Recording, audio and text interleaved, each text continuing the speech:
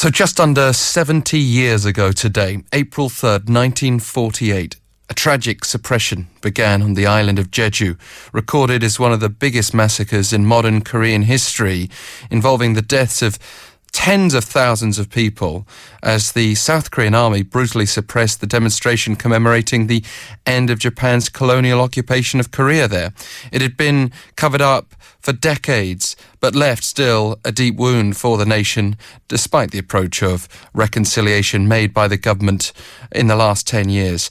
Now, visual artist Jane Kaisen, who was actually adopted from Korea to Denmark, portrays this incident in her film Reiterations of Dissent, and we've now invited her to be this morning's person. Thank you so much for joining us. Thank you very much for having me. Can you tell us about your own encounter with this April 3rd Jeju Uprising? Yes.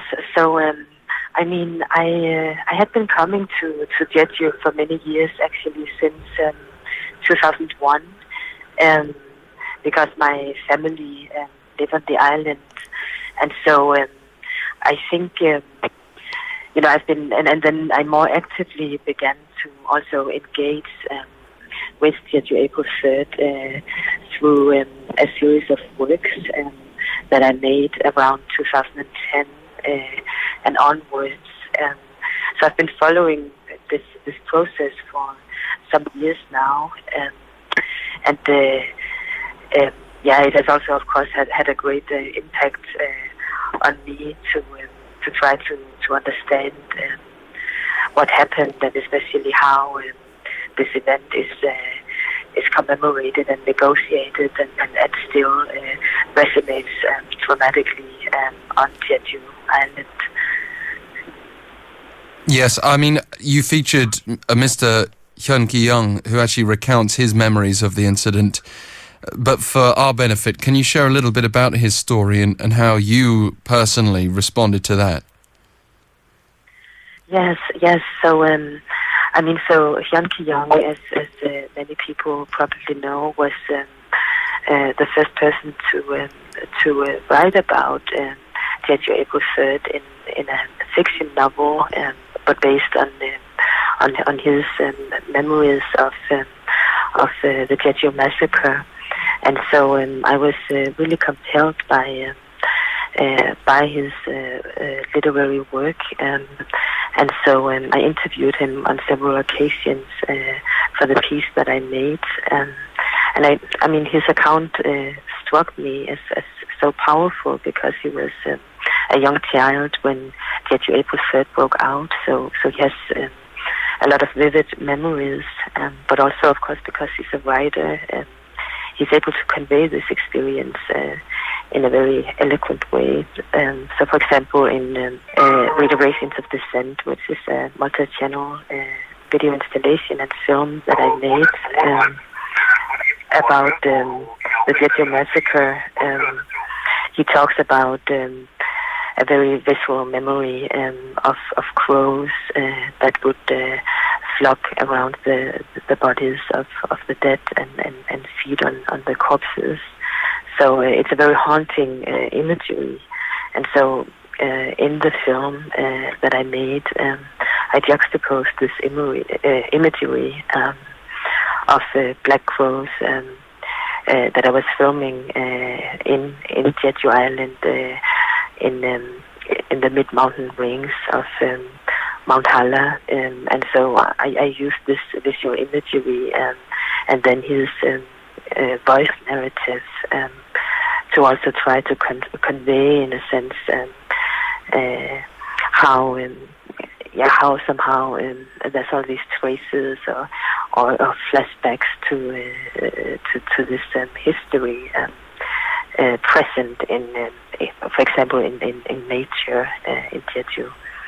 As far as your own perspective is concerned, though, you have this connection to Korea. You've been making these trips to Jeju, as you explained to us, but you also have the benefit of perspective from the outside. How does that, do you think, shed a new or a slightly different light on this whole uprising? I think in many ways I have this I guess you could say both an insider and outsider perspective. So I think, because I come as someone with a different cultural baggage and understanding, perhaps I was able to give another kind of angle to the event, and maybe also ask some questions that are harder to pose on the inside. And then at the same time, I think because I felt that in many ways this history was also part of my inheritance, even though I grew up not knowing about it, that the film also, or at least I hope, conveys a deep sense of empathy with the people that I talk to. So I would hope it has this kind of both insider and outsider perspective. You also created work related to the islanders' resistance against the Jeju naval base retake, Mayday. Can you tell us a little bit more about that, and again why you've approached this? Is it because you like the Jeju theme, or because you just happened to be there and be struck by another strong story?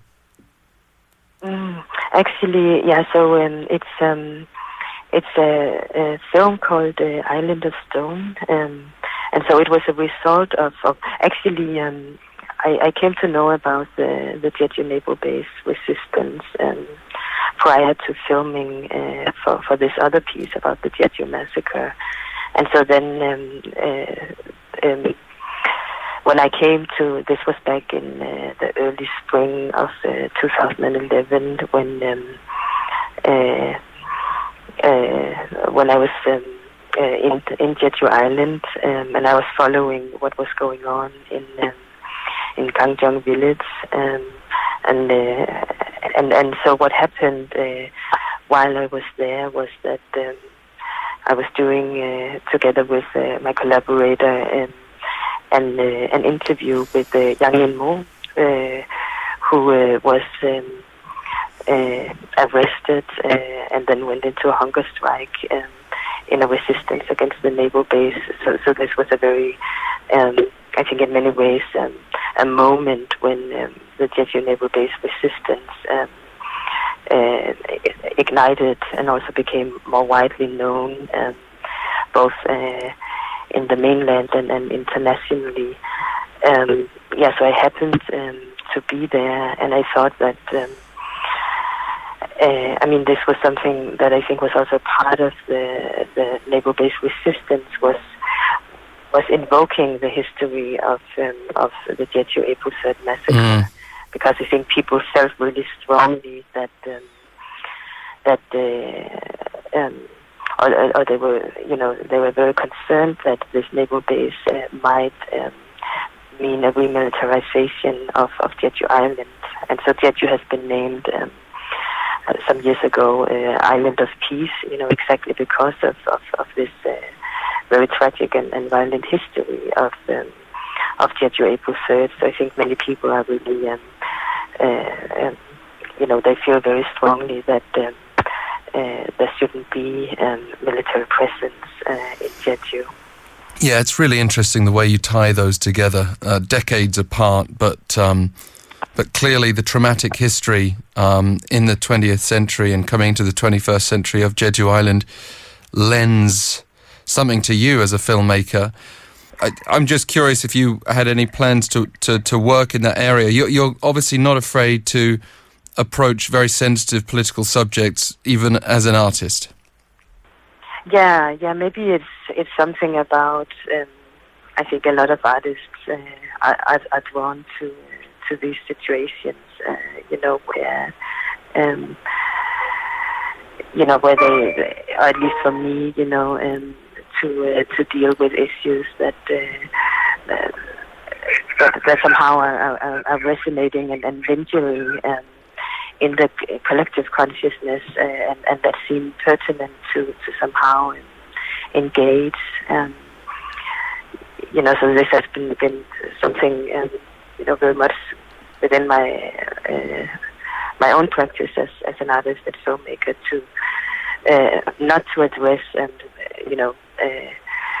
controversial subject matter because it might be considered as such, but more to really think about also ways of reconciling and healing and creating some kind of recognition of stories that have been silenced or marginalized, or that somehow don't have a proper outlet otherwise.